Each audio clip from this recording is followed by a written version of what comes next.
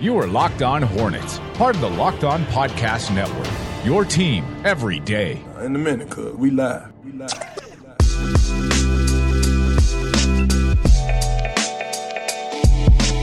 It's Locked On Hornets. We're part of the Locked On Podcast Network. It's your team every day. Local experts on the #1 daily sports podcast network, and you can subscribe to the pod on iTunes, Stitcher, Spotify, wherever you get your podcasts. And you can follow us on Twitter at Locked On Hornets, at Walker Mail, at Nada the Scribe as well. Now, we don't have Nada today. He's busy doing other things, so he ditched us on this Friday last minute. It's fine, totally cool. I'm over it. But now we'll welcome the OG Walker in a way that you thought it was going to be every other Friday, but we actually gave you a little bit of a present. It's going to be David Walker joining me today. Find him on Twitter at David B. Walker. Thanks so much for hopping on with me, man, and helping me out with Nada ditching us. Definitely. It wasn't me, right? Like, do I need to reach out? Do I need to get in? Do I need to slide into his DMs and see if we're cool? Or you think it's all good? I think it's all good. You might want to slide in his DMs. What's funny is you and I were having this conversation about, hey, it's just going to be us two. And it was all three of us in one DM, and Nada's just watching us play in his DMs and not contributing. Like, that's just what Nada's doing. That's what I'm saying. So maybe it is you, David. I didn't think it was. I thought the last two shows were good that you came on with us, but just too much in a row. That's cool. We'll go back to every other week after this. But there was too much to talk about. We got All-Star coming up. That's my thing. It is your thing. I love that it's your thing too, because it gives us somebody to, like, it's our go-to all-star guest who can talk about all things that weekend. We can talk about the jerseys. We can talk about the actual concept of the captains picking the teams. I want to get to all of that. We'll get to that in the second segment. We'll make that the meat of the sandwich today. But first, I do want to discuss kind of the first half recaps, David, because, man, what an awesome first half it was for Charlotte Hornets basketball. Even the people that were full throttle LaMelo Ball, take him at 3 overall, and even trade up for him, even those people, you couldn't have expected him to perform this well. Malik Monk came on strong as soon as he entered the rotation.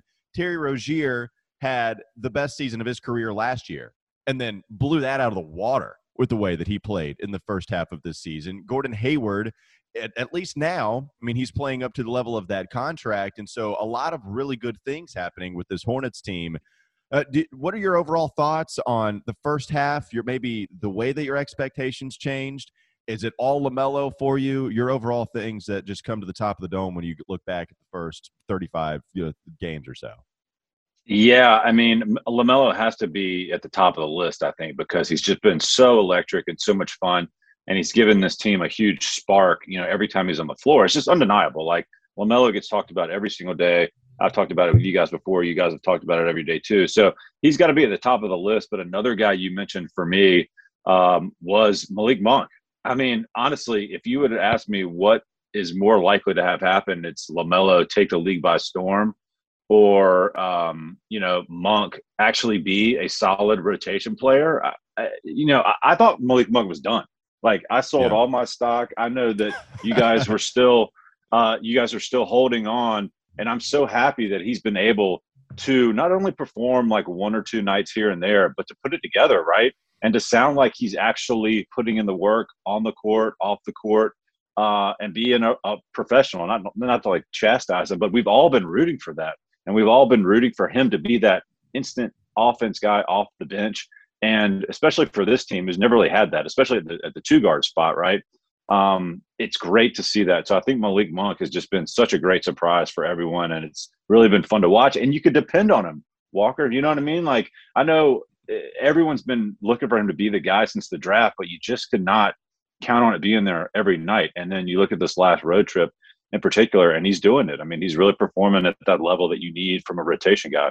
Yeah, he really is. I love that he's arrived, and I love that it's every single game. And when you talked about him showing up in that Miami Heat game where he was responsible for them coming back and beating Miami in the fourth quarter, an incredible performance, and then hitting that three, falling away baseline, there was probably, maybe a 10-game stretch in between then and then when he started scoring 20 consistently.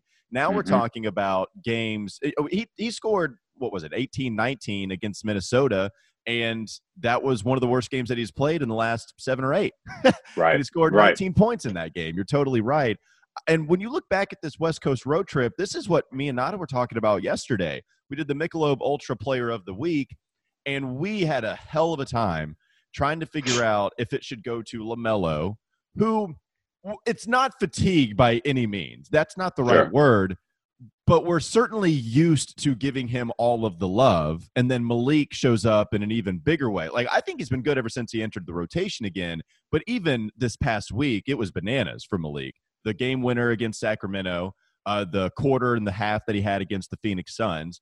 He's just been awesome. And so you could have given it to either one of those guys. Each of them would have been deserving. Do you think it was those two players? And then even the Charlotte Hornets as a whole, David, do you think that the reputation for a couple of different players and the team actually changed a little bit, that the direction of this team was a lot more positive because of this West Coast road trip? Yes, and absolutely. I mean, you look at, you lost Gordon Hayward for a little while, and no team is going to be at full strength when they're losing key guys. But this team is able to bring in guys that can somewhat fill the gap even when that's happening. And then the fun thing about that Minnesota game, I thought, was when Gordon came in, I mean, he almost ended that game by himself in the first quarter. And that's going a little overboard, but he was hitting shot after shot after shot. And he's been dealing with so many injuries. And he has been he was the key free agent signing, the big name signing that got a lot of hate in the offseason. But he's delivered. Terry Rozier, you mentioned, I think, before the show, has been unbelievable. It's crazy to think that Terry Rozier probably overtook Gordon Hayward in terms of will he or won't he maybe get into the All-Star conversation, right up until the vote. But that's how good Terry Rozier has been. And it's wild to see those two guys. I was thinking, like, the other day, does Danny Ainge ever, like, when he's alone in his lair all by himself, does he ever think – I know he doesn't because he's never wrong, but does he ever think, man, it would have been nice to keep those guys, and nobody's crying for him. He's got Tatum and Brown and Kemba. They're doing fine. But to see those two guys performing at such a high level for this team is awesome. And I think you're right, though, the whole team, right? I mean, you guys could have given it. You guys could have gone Atlanta Hawks all-star bids on this team because the collective has been so awesome. I was playing NBA 2K with my son the other day, and when you're playing 2K and, like, the subs come in and, like, your star players go out and you just want to sub the guys back in immediately. Yeah, you press start and immediately. You're right. Exactly. Yeah. You don't have to do that with the Hornets anymore because everybody that comes in, it's a fun group. And I think that's been the biggest thing. Who would have thought league-wide the Charlotte Hornets would be the most fun team? It's impossible. Well, and here's the thing for me. I think you look back, and if you just break it down player by player, who is the player that has had just an outright disappointing season? Because for me, Terry has exceeded it, the expectations. Mm-hmm. Gordon Hayward, Malik Monk, LaMelo Ball, Miles Bridges. Then you get to PJ and Devontae, and I think those would be the two most popular answers. For me, with PJ, it's funny you look at his overall numbers, they're not bad. I mean, they're fine. Right.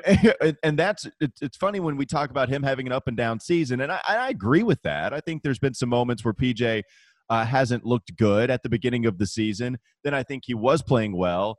After he came back from injury, there was a 4-game stretch where, man, he was only making 2 field goals at most, despite taking a decent amount. And then he gives you a 40-point game against Sacramento. He's had a little bit of an up and down season. A little inconsistent, but it's not a bad year. And Devontae, it's funny that, the shooting slump, it was real bad at the beginning of the season, but then you can even point to the advanced stats for him, and those numbers are on his side. And so my point being, maybe if you want to try to nitpick and take the magnifying glass out and look for guys that were disappointing, you might go to Cody Martin, who ended the season pretty well last year.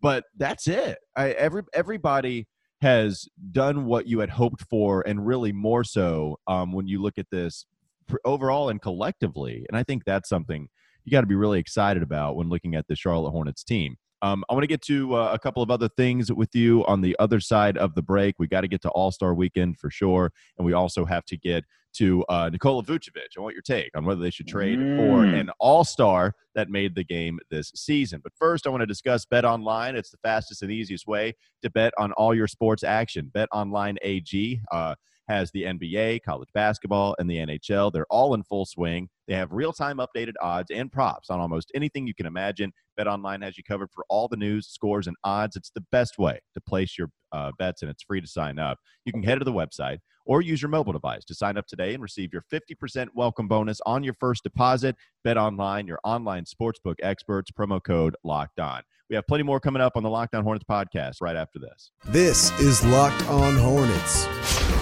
So if you don't believe in the moon landing, then what would you say is the greatest human achievement? I think the greatest achievement of all time, Vince Carter doing 360s clockwise rather really than tough. counterclockwise. I've tried it. It's really tough. It's time for more of the Locked On Hornets podcast.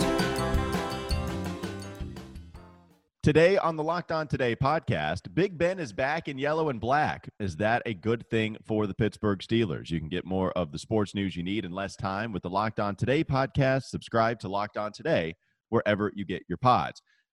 David, me, and Nada talked about Nikola Vucevic yesterday, and it was reported by Shams Charania of The Athletic that your boy, Danny Ainge, he inquired about Nikola, but also the Charlotte Hornets did. Apparently they are interested. And look, I don't know why you wouldn't be interested in somebody like Vucevic, right? Somebody that's having, talk about a career year, 25 points per game, 12 rebounds per game, 41% from three, a nuts offensive season for sure from Nikola Vucevic.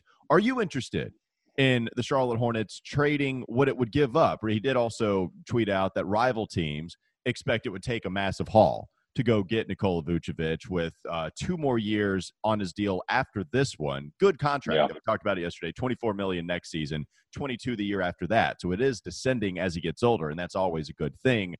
All encompassing, David, what do you think about the possibility and whether you would like if the Hornets went after Vuce? Well, as our friend Doug Branson noted on Twitter yesterday, Vuce has been playing in relative obscurity down in Orlando for basically his entire career, and he's been producing, right? So there's no doubt that he's an all-star level talent. And I think right now, especially, like if LaMelo hasn't been doing this, if he had not been the, superstar in the making that we think he is up to this point, then I think you can more easily pump the brakes on any of this talk. But my thing is, this clock, it feels like it's going to be ticking louder and louder with each passing day. And at some point, they are going to have to look at how do we put some more pieces around LaMelo? What is the core going to be with LaMelo? And the biggest hole you see on a night-in, night-out basis is that center position. I mean, one reason is they just didn't provide the depth there without Cody Zeller. There's a real big drop-off with Biz trying to do what he can down there. So, yeah, I mean, I'm interested. What are you going to have to give up? That's always the question. I think you've clearly got a couple tiers of guys on this team now where you may be more willing to part ways with than you maybe were prior to LaMelo and kind of this reshaping of the roster happening. So to your point, yeah, you got to be looking. And I think Vuce, I think it makes a lot of sense. Can he be like a Joker light or a Joker East for a good team trying to climb the ladder? I mean, why not? I mean, Orlando is going to want to haul, as they should. So it's just going to be up to Mitch as to how fast he's going to push this thing, right? Like his move so far, which has been good, has been to sit back and chill and not do anything. And the more hype that gets around LaMelo, the closer we get to next season with all the expectations, that's going to be the question. What are you going to put around him? So you got to start looking. Yeah, and I'm actually going to release an extra point about this today on 7:30 The Game about trading for him. It makes more sense than the Russell Westbrook rumors did. That was so. Oh God, atrocious. we dodged a bullet. We really dodged a bullet on that one, and I was for that. Like that was how crazy it was. It was so bad. I was obviously all the way not for trading for Russell Westbrook. I think I tweeted out on draft night. The worst case scenario is that you trade up to number 1 to go get somebody. And the real worst case scenario, the actual real one, is that 100%. You trade for Russell Westbrook and then I ugly cry. I'm glad that we did not do that. So this isn't, and even hindsight makes that look worse than it was then. And it was still pretty bad in my opinion. But this isn't that, right? Like this is a contract where next season he's going to be making $24 million at the age of 31. I've been more conservative, not to let go of young talent, not to let go of these picks. That's been my MO. You know, I did the math nerd thing, and I was in favor. If there was a good deal, like on draft night, I wanted to trade back. That was stupid. But I wanted to trade back if there was going to be a good deal, not these Danny Ainge deals where, hey, we'll give you a second. No, you're going to have to get more than that. But LaMelo Ball, I liked the fit, you know, I liked all of that happening for the Hornets, and it's worked out. I mean, again, it's been overwhelming how talented and how fun he's been for this team. And then when you talk about acquiring all-star talent, Vooch has been awesome. But for me, I don't think the ceiling is worth it to mortgage what would be a significant part of your future. And offensively, again, me and Nada were talking about this. I don't think offensively the Hornets are having any kind of problem. You know, they've been really good on that end of the floor, and the Hornets are constantly giving up franchise single-game records for 3 points hit to the other team. And, you know, the Jazz did it twice. And you know, Portland did it. Memphis did it. It's insane. It's going to be – it's going to be hilarious to look back on this at the end of the season and see how many times that was done. But the reason is Borrego's like, look, man, I've got to pack the paint. Because if we go out there on shooters, then you guys are going to be arguing and making fun of us for allowing 60% of the shots that are taken in the paint to be hit at a high clip, and we're just going to be seeing Dunk City all the time. And I don't want to see that. And Vooch doesn't help that.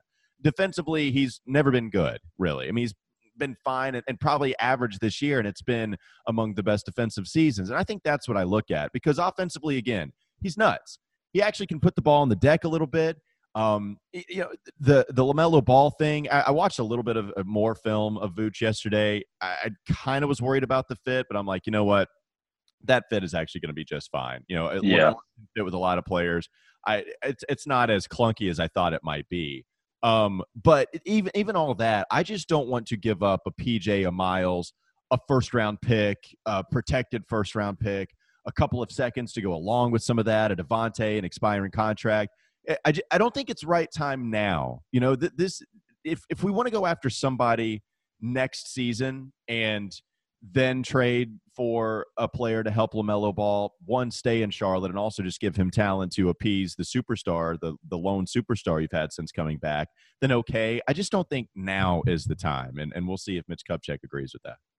Yeah, I mean, this is more appealing to me than an Andre Drummond talk. You know, God, yes. Yes. Which is out there as well, and it probably will be out there. This feels like the last trade deadline or season approaching that Mitch will be able to kind of sit still. And so you kind of want to be like, let's just ride this out. Best case scenario, this group, right, gets some playoff experience, which is invaluable, which no one has on this team, you know, except for Gordon Hayward. Of course, you know, Scary Terry did his work in Boston there. So I definitely hear that. You don't want to mortgage you don't want to give up everything to bring Vooch in. But if you can get an all-star player, if you can improve your roster at that point without having to give too much, it is something you definitely have to look at. I mean, imagine, and to your point to the fit point, right, Walker? I mean, you always have to worry about that, but doesn't it look like anybody you throw in there with LaMelo is going to fit fine? And if he can catch a ball on a pick and roll, I mean, hello. Yes. You know, that's what we like. That was my only requirement when we were talking about this 2 days ago. If you can catch a basketball, you can play with LaMelo Ball. And again, well. Yeah. And again, I was questioning that a little bit with Vooch. I just, you know, the lack of switchability and the lack of athleticism, even though it's not the worst in the world, you know, that's what I was kind of questioning. But again, those pick and rolls where the pick and pop is what I'd be most excited about. We have LaMelo driving to the lane. I talked about it again. LaMelo gives you that over the left shoulder pass back out as soon as he's driving to the basket, and PJ Washington's been the beneficiary of that. I believe Terry has maybe certainly a few times. So that would be really exciting.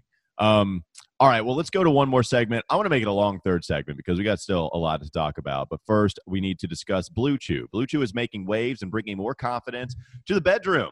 Make it spicy, Blue Chew. It's a unique online service that delivers the same active ingredients as Viagra and Cialis, but in chewable form and at a fraction of the cost. Blue Chew's tablets combat all forms of ED and can help men gain extra confidence for when it's time to perform. So Blue Chew is an online prescription service, so no visits to the doctor's office, no awkward conversations, and no waiting in line at the pharmacy, and it ships right to your door in a discreet package. Nobody's going to know. The process is simple. You sign up at BlueChew.com and consult with one of their licensed medical providers, and then once you're approved, you'll receive your prescription within days. And the best part, it's all done online. Blue Chew's licensed medical providers work with you to find the right ingredient and strength for your prescription. Don't like swallowing the pills? Then there's no problem there either. Blue Chew's sildenafil and tadalafil tablets are chewable. It doesn't matter how you pronounce them. They're going to work for you. Blue Chew's tablets are made in the USA, and they prepare and ship direct, so it's cheaper than a pharmacy. So if you could benefit from the extra confidence when it's time to perform, visit BlueChew.com for more details and important safety information. And we've got a special deal for our listeners, too. Try Blue Chew free when you use our promo code LOCKEDON at checkout. Just pay $5 shipping. That's it. That's BlueChew.com, promo code LOCKEDON to receive your first month free. And we thank Blue Chew for sponsoring the podcast. One more segment to go on the Locked On Hornets podcast. You are listening to the Locked On Hornets podcast. And that was also a connection of a connection, because the new Carolina Panthers owner, David Tepper, looks like the guy trying to defuse the bomb at the elementary school in Die Hard with a Vengeance, which I thought looked like John Hurd, a.k.a. Kevin McAllister's dad. A.k.a. Peter McAllister. I never would have got that. It's time for more of the Locked On Hornets podcast.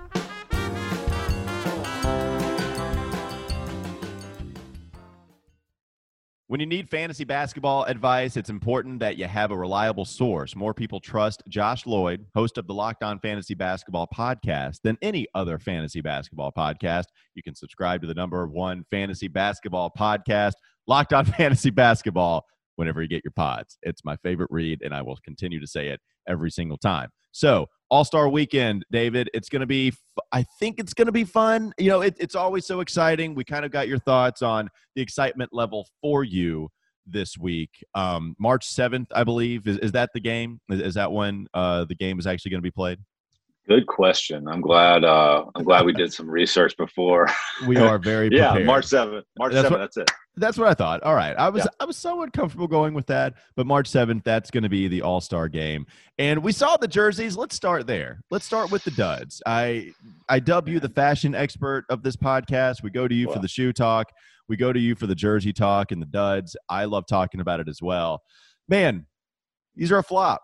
And I don't know if you feel I don't know if you think this too, David, but I don't want to be a hater on these jerseys all the time, because I love the louder the better for the jerseys. Yeah. There's so many times out there that there people will be hating on jerseys for just going too crazy and going the extra mile. I think that's what it's about. Especially the city edition jerseys and stuff. I want massive creativity, because that's how you stumble upon an insane color scheme at the time that made the Charlotte Hornets so famous. Everyone's like, what? Purple and teal? That's weird. But it worked out, and I think that's how you stumble across some great things. And yet still, I don't want to be a hater of innovative jerseys. And they just don't ever try to go outside the box, David. I feel like we haven't gotten too many great all-star jerseys really in the entire history of the game.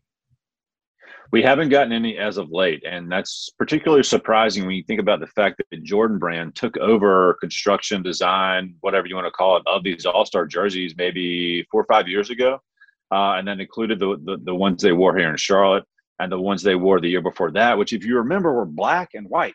It was super plain. It was a huge logo on the chest, which I hate.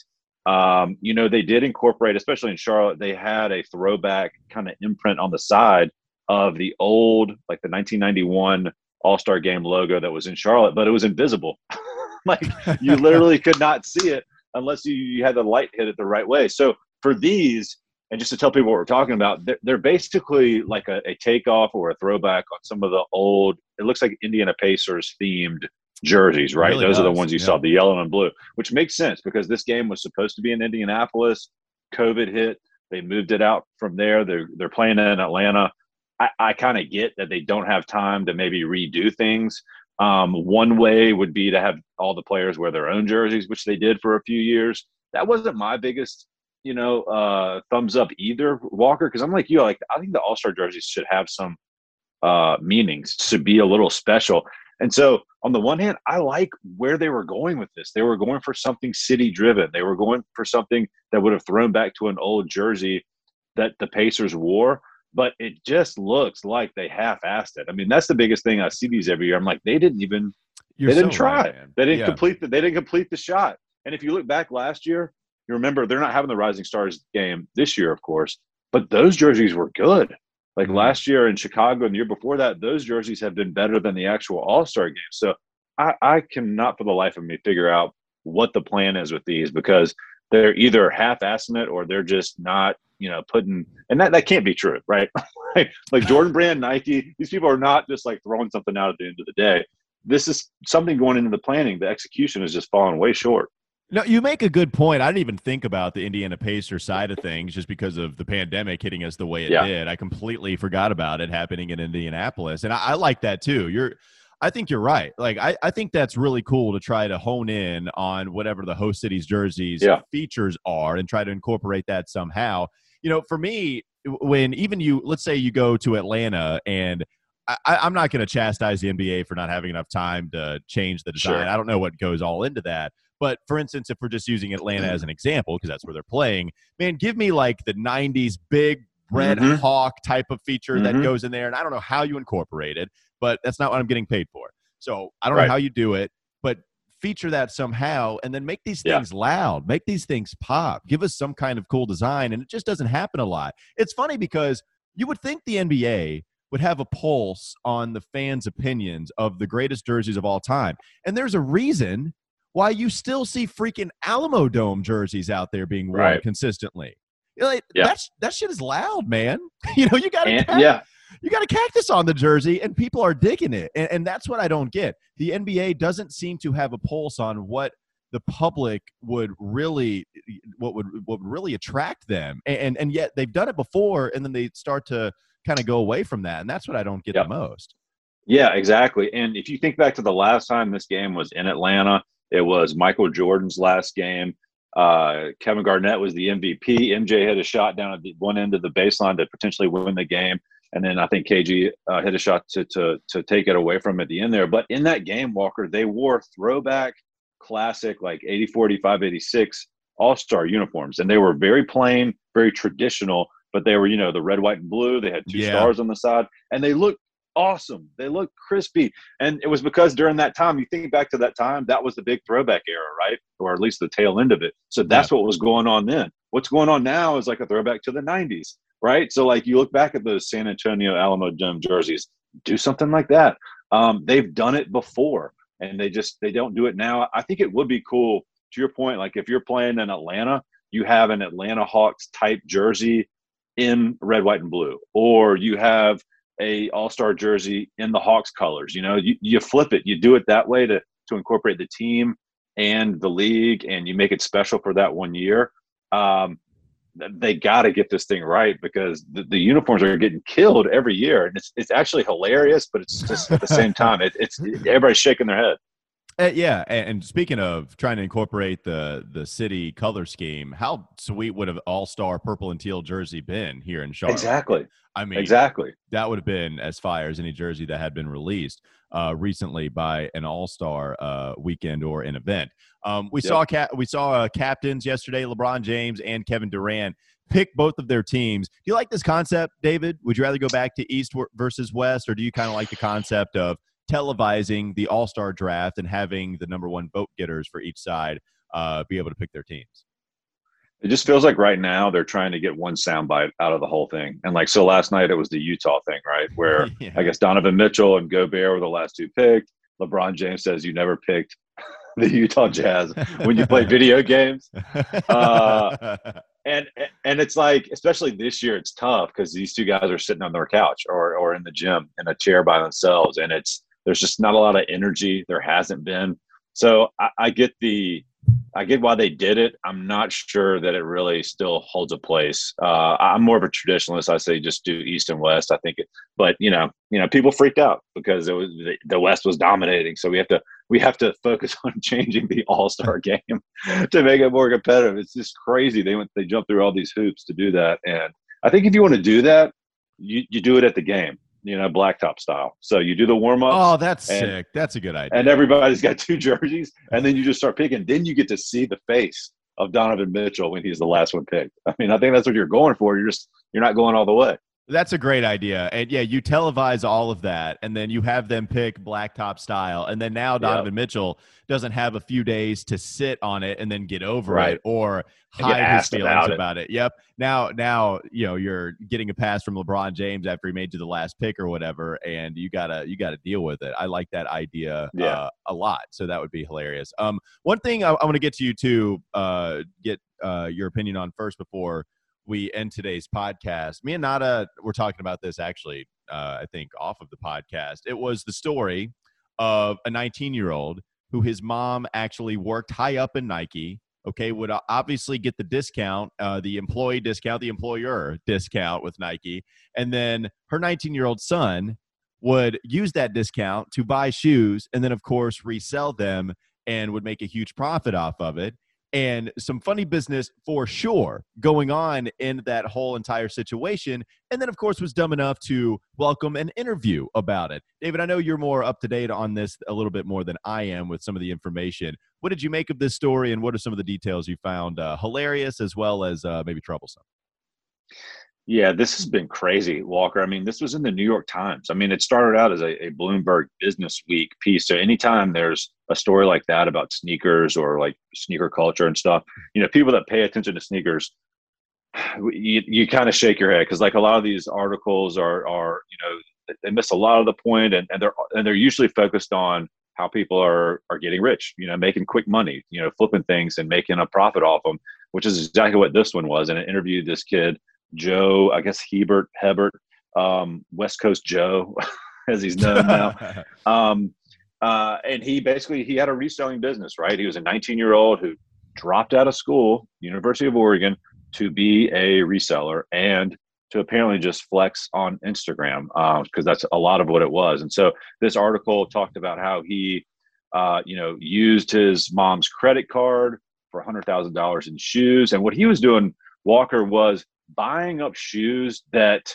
were not, exorbitant amounts of reselling. So he'd buy something and make a smaller profit, but just in a huge volume. So he's using his mom's Amex. I don't think it was like a Nike corporate card, but yeah, she's a VP and general manager for North America of Nike. So she's up there. So this kid clearly did not care about shoes. Otherwise, his mom's his hookup, right? Any shoe he wanted, he got it. So it wasn't about the shoes.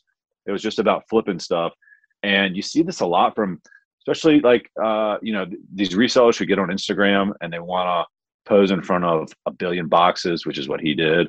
They want to pose in front of their warehouse, which is what he did. And so this all came out. It came out that his mom was high up at Nike. Questions started being asked. And there's just too many connections between what she has access to and what he was able to do.